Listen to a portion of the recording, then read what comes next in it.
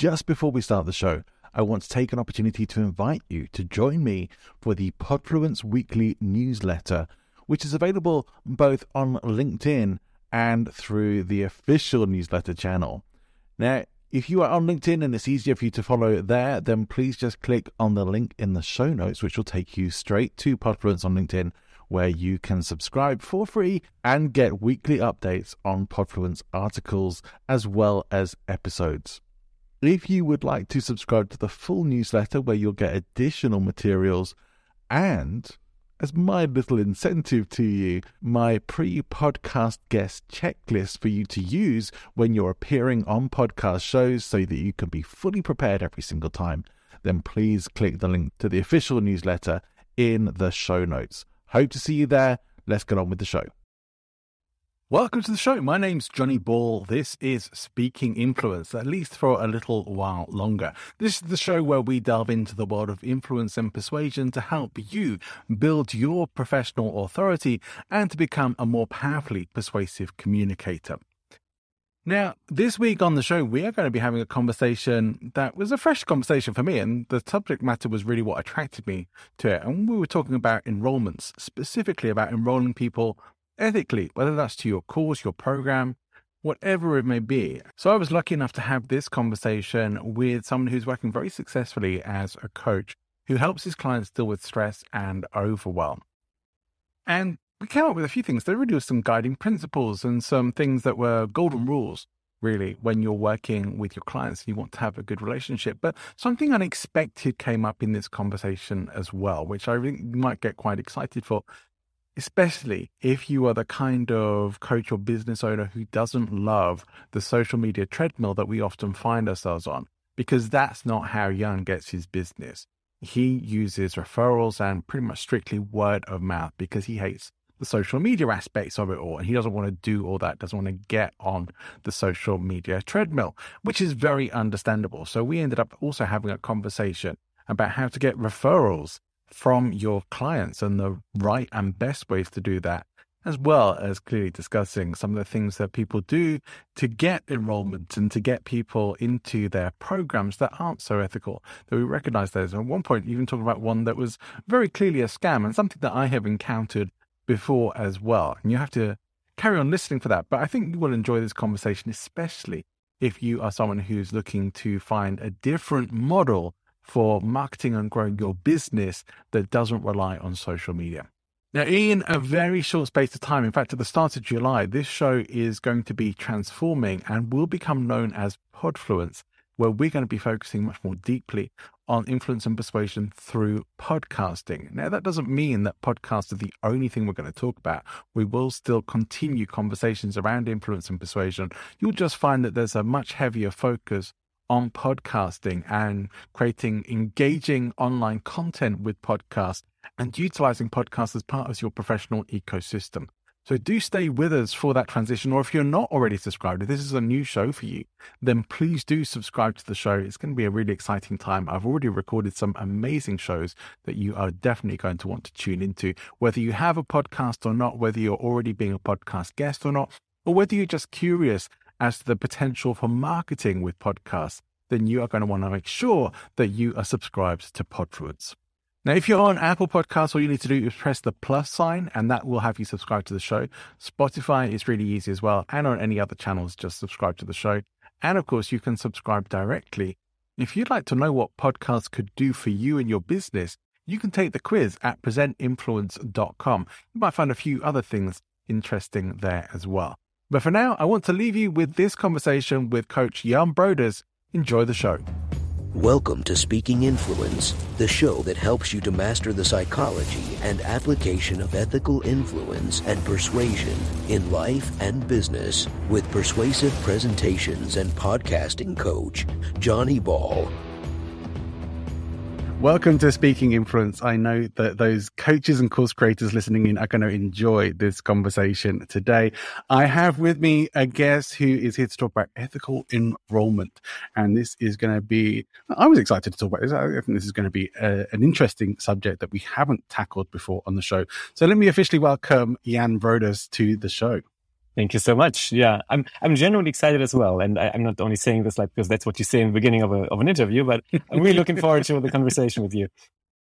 Likewise. Well, I like to start the show off by asking my guests for someone who you look up to and respect for their influence and persuasion and how they've used it. Who would that be for you, Jan? Yeah, to me, there's two people come to mind. One is really close to me, is my wife.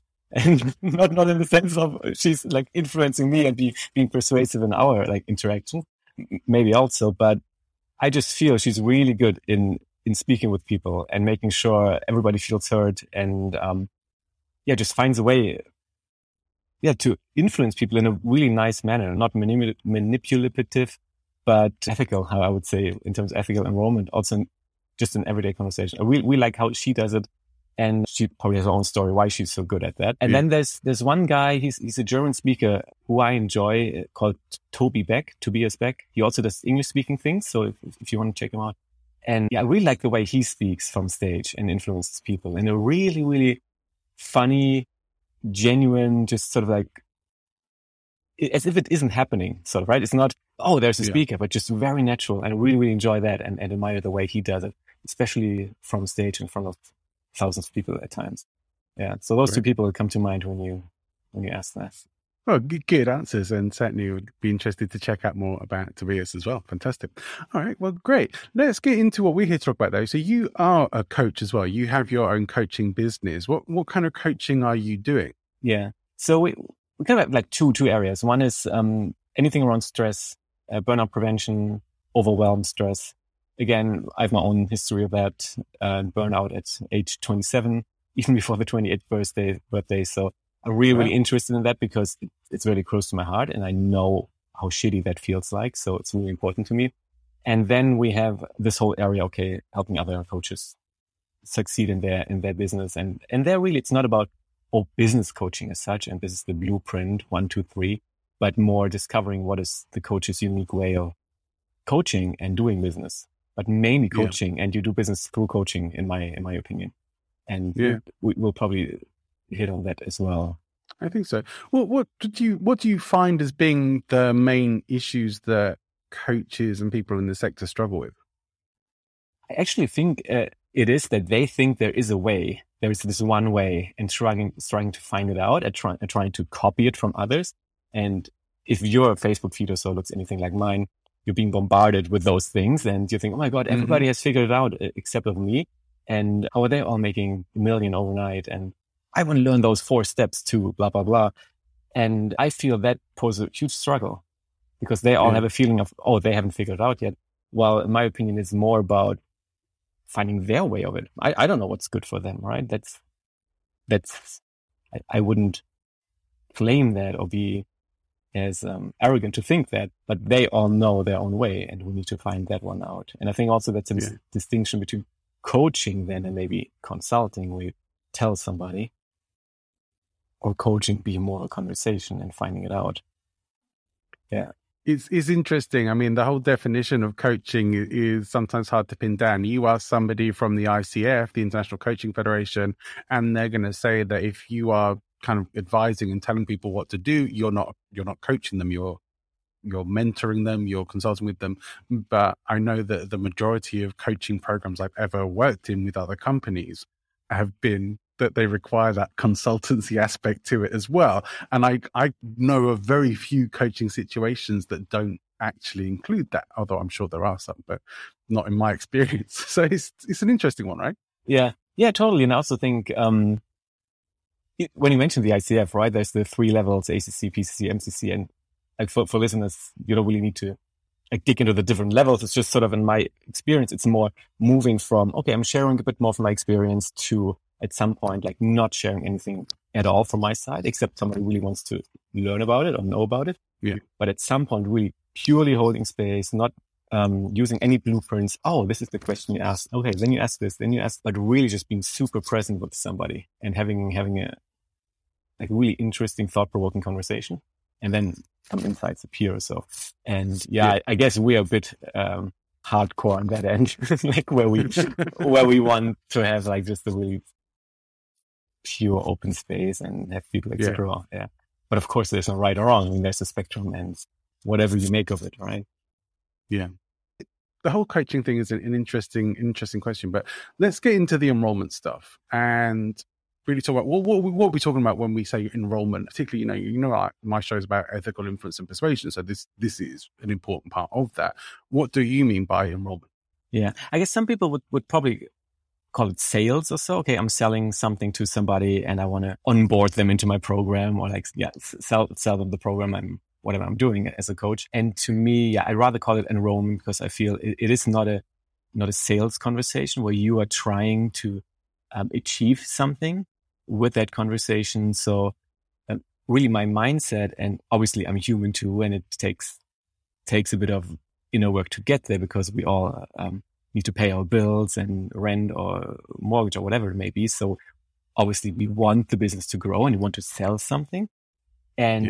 And each conversation, my intention is to approach it with the mindset of, okay, I just want to find out a genuine yes or no from the person.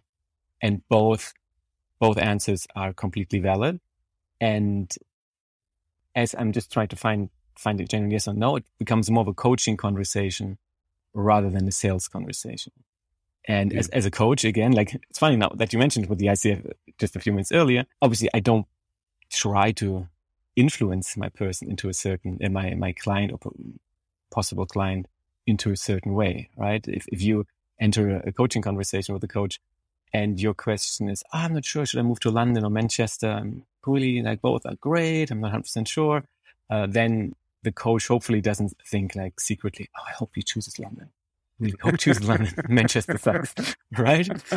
That'd be sort of like a weird coach, like, or just like a London loving coach. And Manchester, especially because Manchester's amazing. So yeah, exactly. So it'd be weird, right? And you would feel in the conversation like, oh well, this doesn't feel really genuine and not totally open. Like, it constantly says, but did you consider London because the River Thames is really nice? Have you considered even that? And, oh, he's trying to push me somewhere. That doesn't feel safe. And my intention is to approach it in a wrong conversation with the same attitude.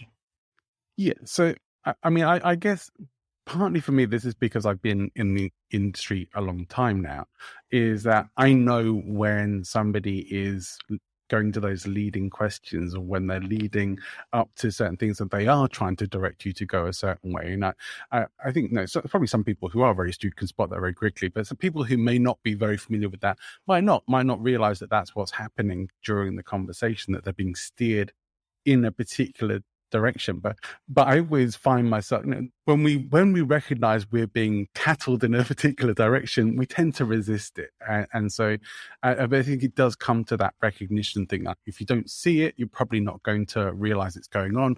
And so you're not going to necessarily resist it. But when you have some awareness of that, you might actually start going, hang on a minute. Yeah. what's this person trying to do? Where are they taking me? And yet some people as well go even most of that, we do tend to recognize it, where their very first contact with you is a sales conversation. And I think that's probably maybe where I want to start with the ethical enrollment. Is that I think one of the things we see very commonly online right now, and I have mentioned this before on the show, is these people who are just directly starting a sales conversation with you, or they're finding your email address on LinkedIn and going straight into your inbox uninvited, or these kinds of things. Can that ever be considered ethical enrollment? Yeah, I don't know if you can even consider it enrollment, because I don't even know that. I don't know what that is. I don't even think it's sales, because it's the intention would be to sell something, and I can't imagine buying from somebody who does that. So maybe it is not even sales; it's just weird. Yeah, but I, to my opinion, it's ethical or not. I think at that point, it's just useless and sort of disrespectful, right? I find it sleazy, but I know not everybody agrees with me, and so I just say, well, it's an opinion. It's not necessarily it is that, but it is an opinion. I guess it must work some of the time for people to keep doing it. Yeah. But to me, really, it's like this, like I have an uncle in wherever and he needs some money. And it's so like the same type of email, right? Like a spammy thing. And well, to me, it's, I don't know, it's ethical or not. To me, it's just useless. I don't think it's unethical, because, well, it's a bit disrespectful. You're just sort of entering somebody's space and doing something they haven't asked for. But at the same time, you can just not reply, right? I think really unethical, what you said earlier to me was interesting. When it becomes like manipulative, you said maybe somebody isn't aware of it. Yeah. And if you're aware of it, it's it's more of a like equal game, maybe even. You're like, okay, we're both aware of what's going on here and you can respond. But especially in coaching, if you work with people who are not aware of that yet and they haven't done much of that type of work or so, I think it's really dangerous because you're manipulating them into something. And maybe as a coach, you understand people or you spot certain character traits so quickly or think you do, and you can use that against somebody. And I think that's highly unethical. And we should be really aware of that, not to do those types of things in conversations. Yeah. I wonder, there is potentially an argument that the ends justify the means. That if you're giving somebody a beneficial result, does it really matter how you get them there? I think it does. But there are clearly people who don't agree with that. Yeah. And I think it's like the argument you can use for everything, right? It's like, I don't know, you could do something highly illegal or unethical. I'm going to steal this person's money, but I was going to donate half of it, so why not, right? And then it's like, okay, yeah, maybe please don't steal by somebody else's money still, even if you want to donate it, right? It's that person's choice. Yeah. Maybe watch the podcast, learn how influence works, and then persuade the person to donate money. Maybe that's a better way. Yeah. So ethical. Yeah. To me, again, it's like conversation, and this person has to agree to have that conversation. And I feel like the standard funnel of stuff, right? Maybe you watch an ad, a webinar. Okay, sign up for this 20-minute strategy call, whatever it's called. And then people try to sell you into a program. And to me, there's just so many unknowns. Like, how do I know this person needs this type of program? I don't know them yet. They don't know me really. They know me maybe as a marketer, but they have never experienced me really in my role as a coach. So in my funnel or my flow, I always want to speak with these people and properly speak with them, not 20 minutes, an hour, maybe two. Yeah. And I want them to experience my work. Yes. Where does the enrollment process start for you then? It really is, any conversation really that I have is potentially part of the enrollment, but not all potentially, even if I speak, because all we do is referral and invitation, right? Like I do a little bit of LinkedIn here and there. I do podcasts like we're speaking now. Somebody will learn about me and maybe contact me or so. But mostly everything is done through referrals. So we work with people and they say, hey, why don't you speak with Jan or so? And then we have a conversation. Or I meet somebody maybe at the playground even, and I'm not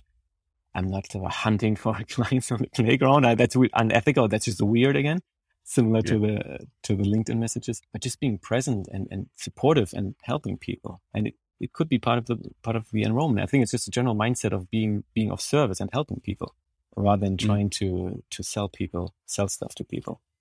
Do you think it really matters where that conversation starts then? I mean, what in your experience are the most effective ways to bring somebody into your funnel? My effective way is referral, the most effective one, right? And that's just for me personally. But it could be, okay, I've heard of somebody who always hangs out at airports and meets people, right? Okay, maybe that works for them. It's just not something I would want to do. It's just not I don't want to use my time that way. But I think it's really trying to help people, and then even inviting them into having a conversation and say, hey, I do this for a living. Also, I help people with overwhelm. Would you love to have a conversation? And still at that point, it's not about, oh, I want to sell them something, but just supporting them. And who knows, maybe they say, hey, this is amazing. Maybe we should do more. Or they say, oh, I have a friend, Angela.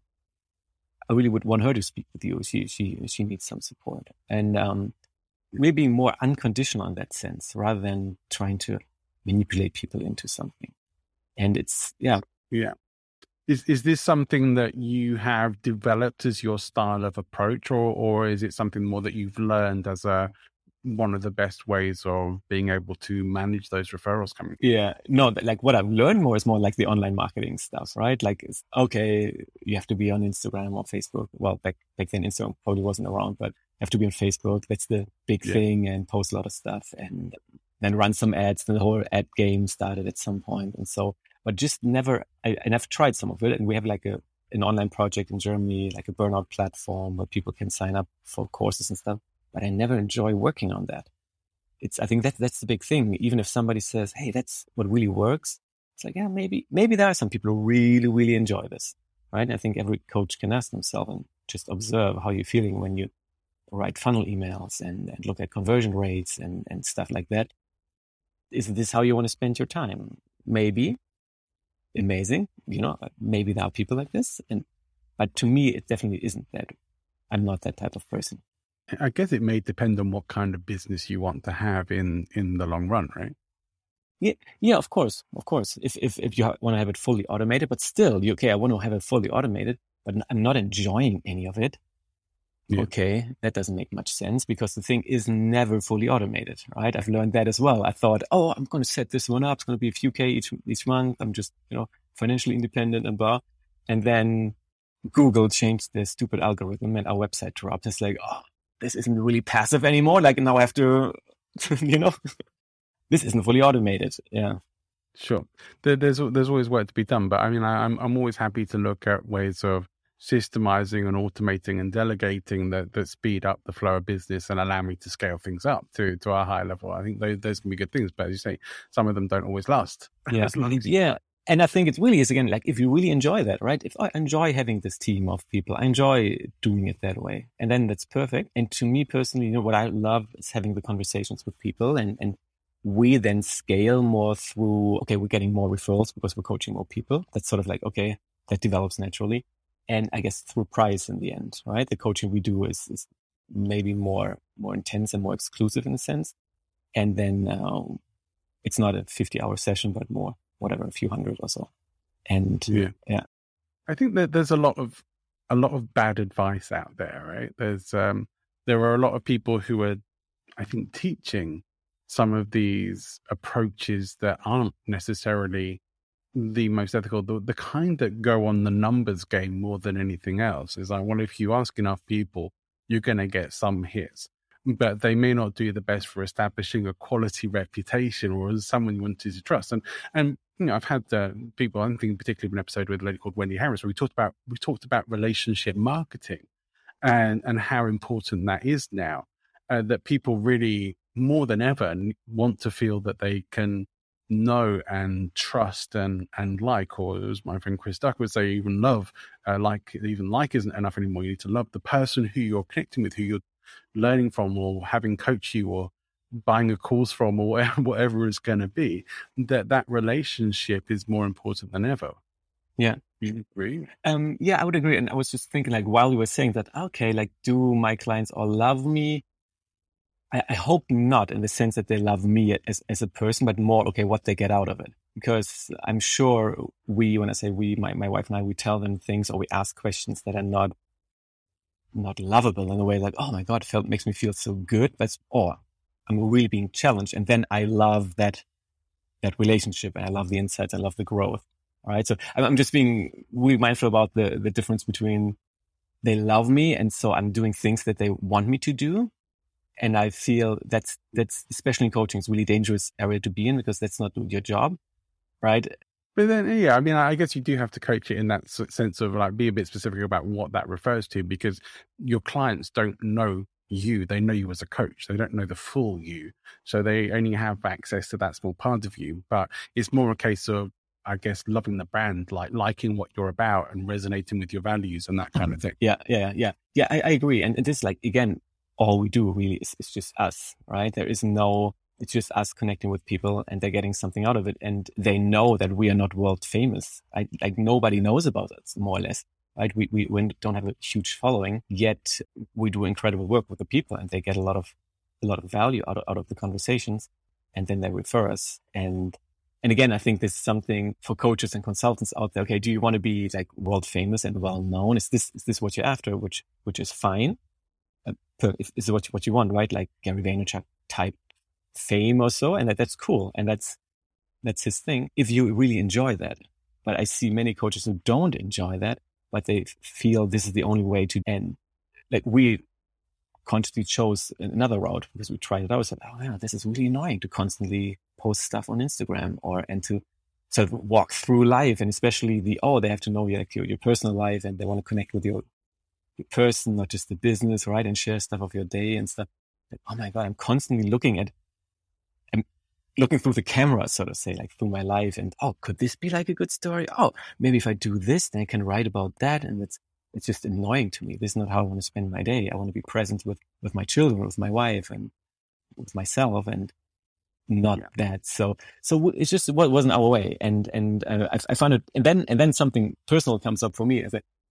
I really love the challenge of creating something else. Then I say, oh, I wonder if you can do it differently. Right. And then this to me comes really a game. Then comes very interesting. Yeah, no, I would relate that to my experience. Like when I first got into personal development, which was some time ago. I mean, I'm talking like probably early to mid 2000s. And at that time, it seemed at least that the majority of people who were delivering personal development stuff from these platforms, it was nearly always these big platform 3-day event kind of things, or 2.5 days. And there would be somebody up on stage giving the old whoop, whoop, whoop, getting everyone excited and having this huge event going on. And I felt that you had to be, it was almost this thing of like, that it seemed like, and I think it's still the case in some instances, they were trying to encourage everybody to become type A overachievers. And like you had to, hustle all the time. Who needs sleep? Sleep when you're dead. Run on minimum amount of sleep. Have your energy running maximum. Be completely extrovert and a massive performer and all this sort of stuff. And it's like, wow, that's totally not who I am.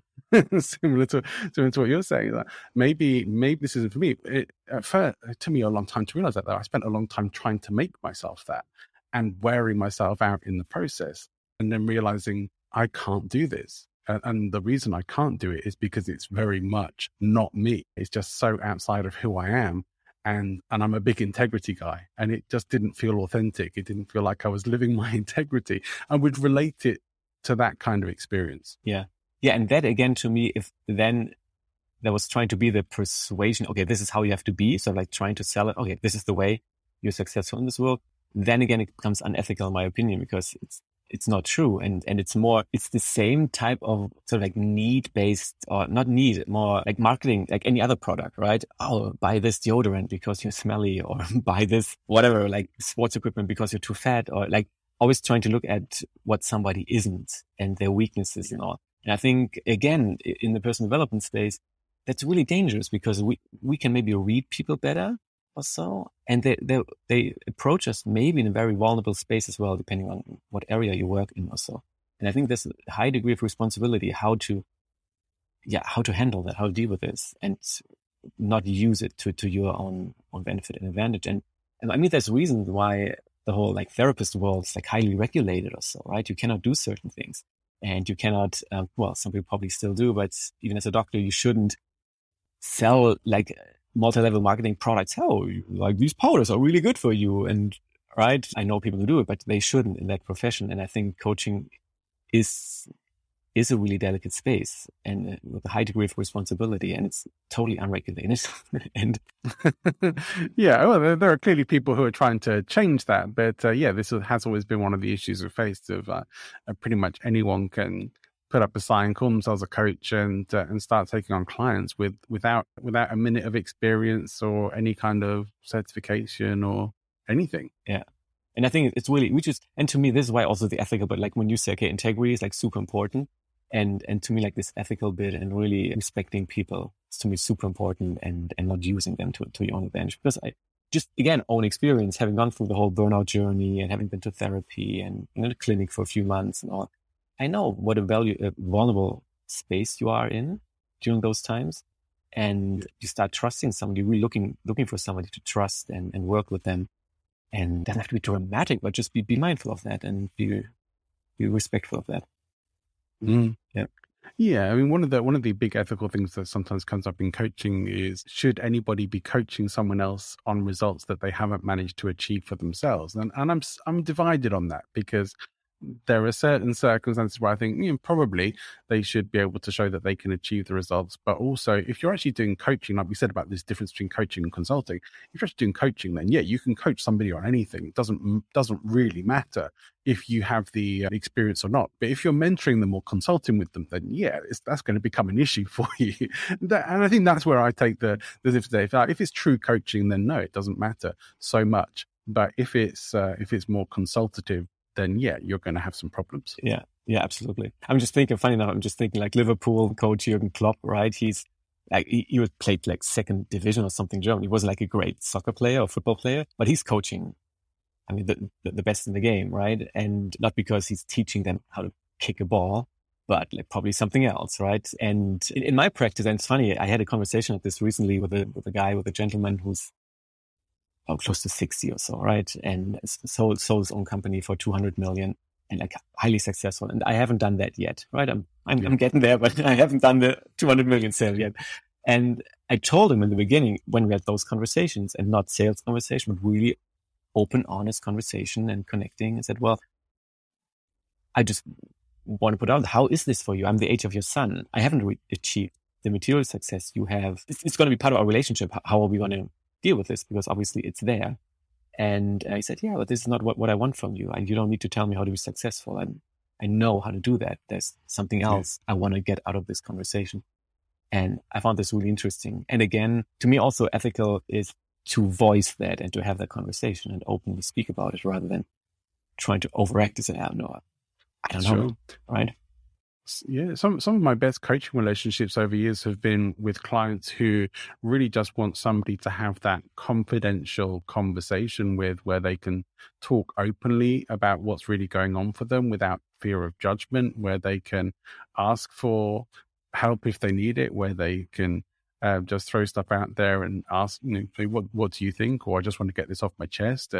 And sometimes that's been what they've most needed. And it's not generally what I market myself for, but sometimes it's been really good to have those kinds of relationships. And like what they get out of that, I find that they're still getting that value from it, of having that, I guess, a trusted advisor, that confidential space that you also is where the ethics come into it, of you don't ever talk about that outside of that situation as well. You can't exploit what you've talked about or learned with your clients unless they give you permission to discuss any of it. But it's different needs and requirements of coaching. I wonder for you though, have you ever had any personal experiences of these less than ethical enrollments?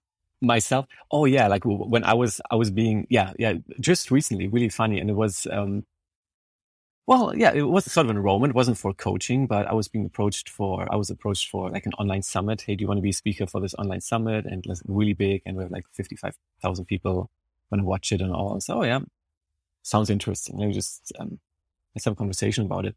And in the end, of course, it was like 5,000 euros to take part in it, like to be a speaker in this program. So, okay, interesting concept, and why not? But the whole conversation was just really weird. And I asked him, so why would you like me to be part of your summit? And clearly he had never researched me or knew anything about me. It was just like this generic, you're really like a wide array of approaches to the topic of success. And I thought, I don't know, where did you get that from? It's like, yeah, you could interpret it like this, but really not. And it wasn't ethical. It was just trying to pressure me to, hey, but you're going to be on virtual stage with this speaker, with that speaker, like dropping some big names and trying to sell it to me. And it was just weird. And like you said, even maybe it could have been a good idea to participate. I didn't even further consider it anymore. I just said, I'll get back and buy. All right. And now it's interesting too, because maybe I robbed myself of a great opportunity, but also because the conversation was so strange. Right. I think it's more likely you stopped yourself from getting scammed, right? I mean, that sounds really scammy.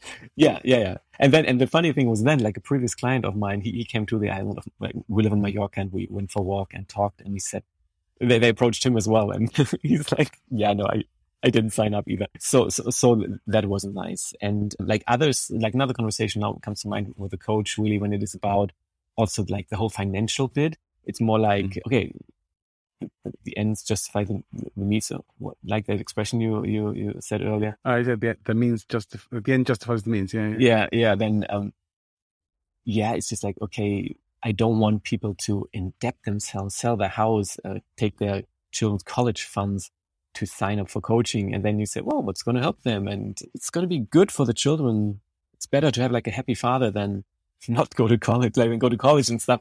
I think that is highly manipulative, and there is like a space where we don't want to go. So you said that your process, and I've had those experiences myself, but you said that your process is different. It's much more conversational, and you're looking for ways to serve. I mean, can you take us through how you work your process so that other people can get an idea of what that call would be like with you, that they might be able to make some version of it for themselves? Yeah. So really, like, the first is, okay, you have to connect in one way or another, right? Like, that, I think, again, is super personal. Are you the Instagram person who loves to do that? Are you like a podcasting kind of guy, or whatever it may be? Or you hang out in airports and speak with people, right? Like, there needs to be some way where you connect with people. I think without it, it doesn't work. I've heard of people who just manifest it, sit at home. I've never managed to do it, right? So that I'll come back in a few years once I got there. And then it is a conversation. Again, to me, it's honest yes or no. Do we want to get to know each other? Right? It's really just about that. I want to get to know them. They get to know me a little bit. I always block out an hour. Sometimes it's less, sometimes it's more. But just a conversation where honesty share what they could expect, and also where they're at, what they're looking for, and who they are and all. And then we do something we call a Kickstarter period. We're still looking for a better name because by now it sounds silly, but it used to sound amazing when I came up with it. It's like a 2-week, let's say, coaching trial period, right? Because I want them to get to know me as a coach and not as a marketer. And I want to get to know them as a coachee and not just an interesting person who has just sold 200 million euro business, right? I don't know. Are these conversations going to be fun? Is he coachable in the sense that am I able to do that, right? And so we do that. That's the first thing. And we don't discuss anything else prior to that. Like, they don't know what type of programs I have, and I don't have any programs after that. It's just, we'll figure that out. Yeah. Go ahead. What I like about what you're saying is that it's something I noticed the shift in myself. You're looking for fit rather than sale. And that's the more important element there. And I know when I made that shift myself, and I was getting coached by this great business coach called Taki Moore, and Taki was really teaching that, and still does teach that you need to look for the fit. But I know when people are starting out as coaches, and I've done this myself, you will often end up taking clients because you need the money, not because they're going to be a good client. Well, sometimes you're just going to have to do that and work through it. But there is a big change. Like, once you get to a level where you don't have to do that anymore, and hopefully it doesn't take too long to get there, then you start looking for fit, because you have to recognize that the people who aren't a fit, too much hard work anyway. Like, either you're not going to enjoy it or they're not going to enjoy it. But someone's going to probably come off not so great from that, or maybe nobody really wins in that situation.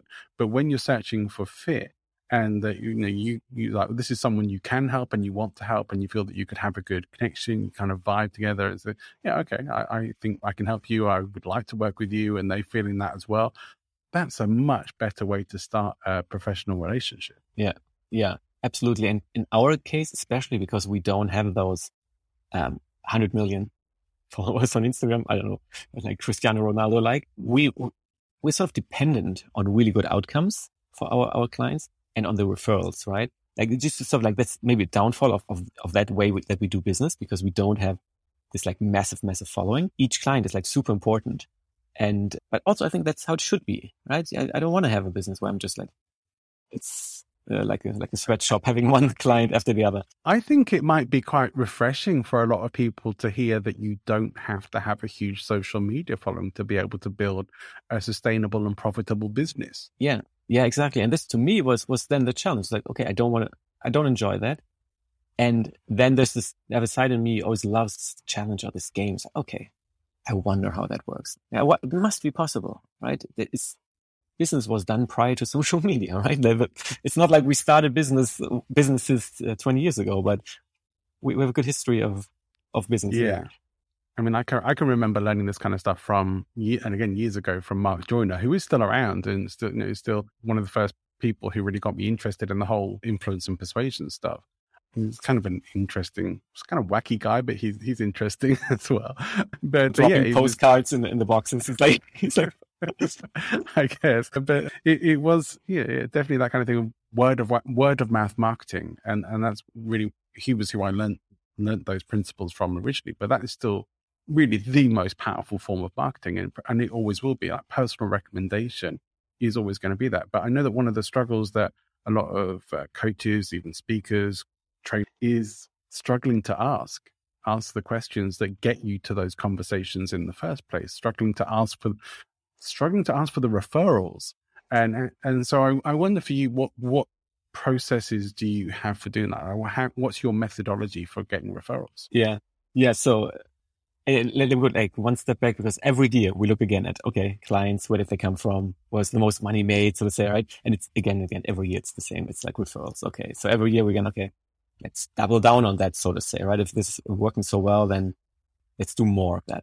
And so there's a couple of things. I think, similar to, I don't know if that example is a bit too cruel, but similar to COVID, right? You want to have more than one person, or you usually want to have less than one person catching the virus from you, right? And in marketing, you want to have more than one person, hopefully. And this is when the thing gets exponential. And so we offer like 2 vouchers to everybody we connect with, right? If we think that person is good, like a good fit for us, he or she must know other people who are a good fit. So we say, hey, amazing conversation. We invite two of your friends or people you like for a conversation as well. Pass it on to you. You now know what a conversation with us is like. Who comes to mind? All right. And by sort of sending this voucher thing, it becomes sort of official. It becomes like a proper gift. It's not a free conversation. There's a lot of value in it, right? And that's how we create new clients as well, or at least new contacts. And who knows what comes from those? But at least you increase your circle of connections from the immediate to like the second layer, right? And then hopefully the third layer or so, because sooner or later, any multi-level marketer will know you've sort of talked to your entire family and the circle of friends, and okay, it becomes weird, right? And you want to sort of go beyond that at some point. So I think this is a great way, inviting people. Hey, who would you want to give this to? I find that the word of mouth stuff that tends to come into effect with network marketing is usually not so positive. It's people warning, like, warning your friends and family. Oh, have you spoken to Johnny? Oh, he's got into this thing. He's going to try and sell you these products. Yeah, exactly. It's like everybody's like drinking now, I don't know, dandelion powder or something that he's like, okay, I can only get so much, Johnny. I get why people want to do them. It's not for me. I'm not a fan of network marketing businesses, but sure. Yes. So the thing is, if you feel weird, like, hey, gift something, right? I mean, it's not difficult to make a gift if you frame it as a gift for yourself rather than, oh, I'm asking them. No, you're giving them something. And that usually is easy for people who are afraid of asking, right? It's easier for them to give. And if you put it as a gift, oh, here's a voucher. And now you can be a bit more specific. We've played with it. If you just send them like a PDF or something, it maybe just ends up somewhere. But at the end of all the programs that we do with people, they get like this feedback form. They can sort of reflect on their successes again and all those things and leave a testimonial, but also leave the names of somebody they would recommend it to. And then we send them like a personalized voucher or so, or we ask them, hey, would you mind connecting us via WhatsApp? And to make sure you actually get in touch with those people rather than, hey, whenever you know of somebody. That never happens because it's not your clients' like day job to think about possible clients for you. It's like they have other things to do. But if you get a bit more specific and, hey, would you mind connecting us? Then at least it's moving ahead. Yeah. I mean, it's almost an invite-based business. Would you or could you make that move to sort of being invite only for your clients? Like people can only work with you. Yeah. Yeah. And I think in the end, it is like invite only because we do this trial period. And then comes the big moment when we also decide, are we going to offer to continue working or not? Right. And it's sometimes a funny conversation because, okay, we want to know from them, obviously, but they want to know from us as well because they know this is what this trial period is for. And they also show up in a way that they want to keep working with us. Right. And again, be mindful of the ethical bit. It's not like, like acting as if, and you know, like not in a weird way, but both sides really have to show up in order to gain the privilege of even speaking about further steps. Us as well, right? We need to show up for the client to continue. And then, you know, earlier when you asked, okay, what's the process, right? Like this trial period, 2 weeks, that's what we do. Then we have another conversation. By that time, it's probably the 4th conversation. We had 1 before the 2 weeks, 2 during the 2 weeks, now the 4th conversation. So we know each other quite well already. And we speak about, okay, what does it look like? Is this a good fit for both? And how could we imagine working together? right? Because we don't have set programs. Oh, this is the red cherry program to success or something. I don't know. Like we don't have those types of things. It's just, okay, what feels right? Should we commit to 6 months together? What would be possible within 6 months? Oh no, like this is too long. I really don't know. Okay, 3 months, 4 months, whatever it may be. And then we speak about the intensity, the frequency. Okay, what is aligned with your everyday life, right? I don't know if you have time to speak every week and if you want to do this. I don't know if it would serve you, right? Maybe it wouldn't. But without having that, then is essentially each time you take someone on a sort of bespoke service, or is it like there's some structure in your mind that's like, well, these are the things we're probably going to work on, and there's like the set pricing structure that goes with that, or is it a case by case? Yeah, it's case by case. Yeah, it's like completely bespoke. In the end, of course, some things will repeat themselves, right? It's okay, the standard length of a session is like between 60 and 90 minutes again, but between 60 and 90, because I don't know how much time would make sense that day, right? If I say we have to speak for 60 minutes and okay, 20 minutes more. So what's up? It's like, I don't want to have that conversation. If we're done, we're done. Right. If we need more time, we have more time. So we schedule plenty of time. We'll see how much time we use, right? It's not about the time. It's about whatever comes out of it. Of course, that is sort of said. I know we meet via Zoom, right? Unless somebody wants to come here, like with people who come for a few days to the island. That's said, of course. But yeah, everything else we can discuss, we can speak about, right? And then create a bespoke program for them. I couldn't see myself going down that path. I mean, when I first started coaching, I was like, I probably would have been happy to do sort of bespoke stuff. Now, I guess it's also the kind of coaching I do now. It isn't quite on the same sort of emotional level and maybe personal, requiring that sort of personalization and touch that you offer with yours. Mine's maybe a bit more industry specific and consultative in a bit more specific way. That means I'm probably wouldn't make sense for me to offer that. But for those businesses that it does, and like for yours and similar kinds of coaching services, that's a nice approach. It's nice that somebody thinks, I can have coaching how I want it, when I want it, and say, oh, well, if you're going to come and work with us, you have to sign up for 6 months or 12 months or whatever. And I'm not necessarily sure I want that. And so I like that. Yeah, exactly. And then sorry, go ahead. No, carry on. Yeah, exactly. So then we have that conversation, we speak about it. And again, this is a coaching conversation, right? This is on eye level. It's not, okay, I'm trying to push the person into something. I'm not trying to sell. We want to explore what works best. And what I find really important is, again, the yes or no thing, right? I'm super happy if they walk out with an honest no or with an honest yes. I want to question the yes. I want to question the no if they allow me to, right?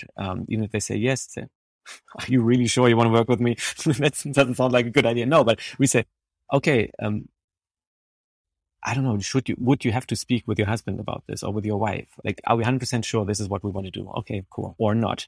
Because again, you don't want to have anybody in your practice who's like half in, who then after a few weeks decides not to do it, or he says yes today, tomorrow no. And this is all, I don't want to have that in my practice, right? Yeah. So you have a set of guiding principles for you when you do this, right? Yeah. And it's more principles, and I guess like an attitude or so, rather than, oh, this is the process. These are the questions I ask. Then I guide them into, oh, these are their failures. These are their needs, their weaknesses. Oh, then I exploit them into blah. Like this, not like that, but more, okay, overarching ideas, values that I have during that conversation. And one then also is to speak about the money real openly, right? Because I think too often, it often comes down to the money bit. And it's usually where things get awkward for most coaches and things on a court, right? Yeah. And then you sort of rush through it. And then you get all these sort of cancellations later on, or people ghosting you, or I don't know, like all those weird things. And again, this is not the type of relationship I want to have with people. And I don't want them to feel like they have to do this with me, right? Like I'm the type of person that would have to ghost because I'm trying to manipulate into giving me money. So we speak about that openly. Okay, does this work? Like oh no, I'm not sure. Like, okay, let's speak about how you could make it work, right? It's maybe not today. Maybe this means we have to postpone this thing for 6 months.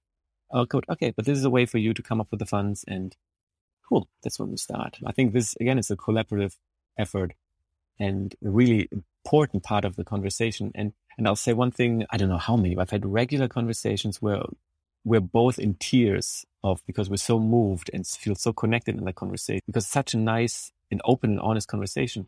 And this doesn't happen when you buy a car, right? This, like if somebody tries to, like a used car salesman image, like you are not moved because of the beautiful connection and the honesty and like that.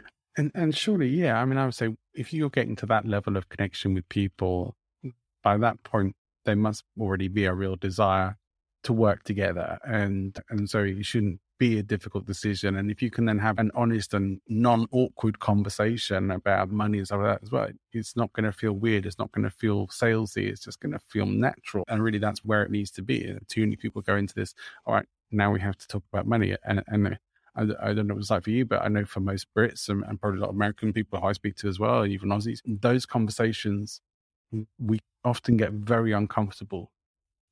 Yeah, with Germans as well. Yeah, with Germans as well. And sometimes it's almost weird, but when you are as open about this, you're like, okay, but it is also liberating. So, yeah, okay, we've got this out of the way. And I feel like as a coach now, really like sort of tip what to do is really, okay, to breathe, right? To pause and to breathe and to get used to that awkwardness and not like say, oh, it's 1,000 and but okay. Say it and sit with it and sort of see, okay, what comes up. And I ask the people, okay, what comes up or what happens when I say that number, right? And they say, oh, boy, it's a lot of money. You say, yeah, it is. You could probably buy a car for that, but let's see if that's what you want to do or not, right? And address it, really be with it and speak about it. Yeah. And sometimes there's also recognizing that when we value our time and our service and the results that we can create for people, we should recognize it shouldn't be cheap either. It's like, it's not that, I know that sometimes people have this tendency to go to, well, we need to try and keep it as affordable as possible so anybody could have it. It's like, well, maybe it shouldn't be for everybody, or maybe people, you should make sure that you are taking care of your business first and getting compensated what you're actually worth or what your results are worth.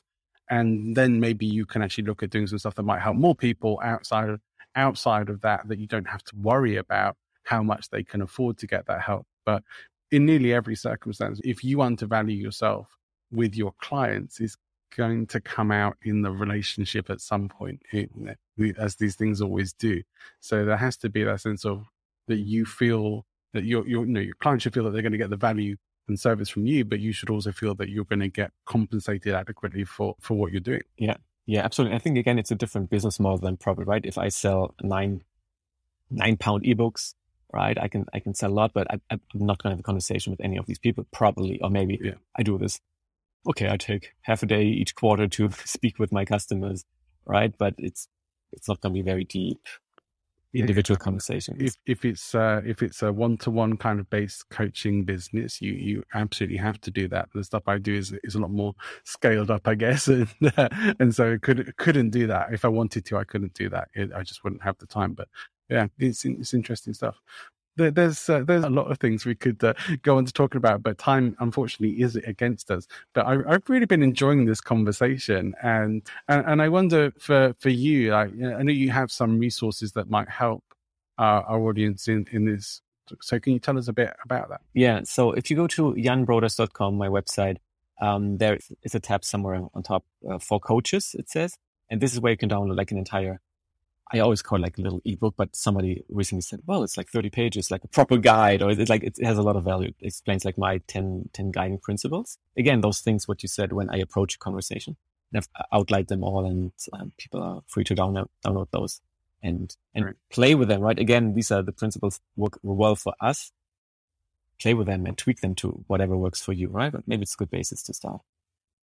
Fantastic. Well, certainly we'll be directing people to that. All you need to do is go into the show notes and take a look, and you'll see the link will be in there. And for those people who are liking the sound of having a referral-based business and wanting to have those kinds of conversations with their clients and make it more natural, then you're going to love that, I'm sure. Jan, is your website the best place for people to generally come and find out more about you? Yeah, I think it's the best way. Yeah, there's like a contact form, like a WhatsApp chat button if you really want to chat directly. I do post a bit of stuff on LinkedIn. It's a good way to connect as well. But again, as you heard from the show, you won't hear from me every day on social media. So best way is probably to send an email and we connect. That's fantastic. I like to ask my guests for book recommendations. So we've already got an ebook recommendation for you, but other than your own material, what would be a book, maybe more than one if you like, but that you would recommend to our audience? And it doesn't have to relate to what we've been talking about. It really could just be something that's been meaningful or impactful for you. Yeah. One book that I really like, and it's like a whole philosophy, and it's about children more. It's more like how to raise children and be with children. It's by Jasper Juul. It's like a Danish guy who talks about education, and it's called The Competent Child. And it is about education and children. But everything that he says really is valuable for everyday interaction with human beings. It's not only about children. And it really is like the core principle is that everybody has the same worth and you're on the same level. And that's how we speak with each other. And you find out what the person's needs and desires are. And then you, instead of just trying to push them or manipulate them into doing something like we often do with children. And I feel it's the same in everyday life. And especially the conversation we had today. I think if somebody wants to read that and transfer that knowledge to sales and Roman, it'd be super valuable. I really, really like that book. And it doesn't have to do with business at first, but it'll be super useful. And another book, it's funny, I've just had this laying around all the time for years. It was called Tao Te Ching by Wayne Dyer. It's just sort of like those 80. I have that book. Yeah, the 80 sort of, again, just ideas or guiding principles about life. And yeah, I love those types of things as well. It's not so much tactical, but just like general ideas about life. And you can then transfer that. What does that mean in my business then? I liked some of the interpretations that Wayne Dyer put in that book for the Tao Te Ching. Yeah, nice recommendations. Thank you. We'll definitely be adding those to the show notes for people who want to take a look as well. If you considered yourself to have a superpower when it comes to influence and persuasion, what is your superpower? I think my superpower is interesting. It's to make people feel like they're all right. I think that's like the biggest pain we all have. It's like there's an inherent thing, we are not okay the way we are, because we make those funny assumptions when we're children and small, and we think, okay, something's wrong with me. And I think for whatever reason, when people speak with me, they really feel safe and secure. And then from that place, we can have like an honest conversation, rather than being defensive. So, yeah. I felt very safe and secure in our conversation today, Jan. So thank you. I've really enjoyed the conversation. I wish time wasn't against us, but try and keep the episodes to within a certain time frame. But I do appreciate you coming and talking to me. It's been a wonderful conversation, and I encourage anyone who is tuning in, go and check out Jan's ebook and check out some of the book recommendations as well. Jan, anything that you would like to close on as a final thought? A final thought. Yeah, I think final thought is you're okay the way you are, and like there's nothing wrong with you. You're perfect the way you are, and you're allowed to do things the way you want them to do. And there is a way. Thank you so much. There's a way that fits you, whatever that may be. Find it out. Thank you so much for coming and being a guest on Speaking Influence. It's been really nice chat. Thanks for tuning in. I hope you've enjoyed the show. If you did, please make sure you are subscribed for future episodes. Now, this show only grows with your help, and I would like you to consider, if you got anything of value from listening to this episode, please consider sharing it with your friends and network who may also get some great value from it too. We like to share good things that we have enjoyed, even if it's just a gem of knowledge or insight that you want to share with them, or send them a link to the whole episode. That's going to help me, and you can consider that the price of admission for this great information and content. Now, I hope you will come and join me again for future shows, especially as the show transitions into its new format and its new name, as we focus much more on the world of podcasting for building authority and professional influence. But for now, wherever you're going, whatever you're doing, have an amazing rest of your day. Go and make great things happen.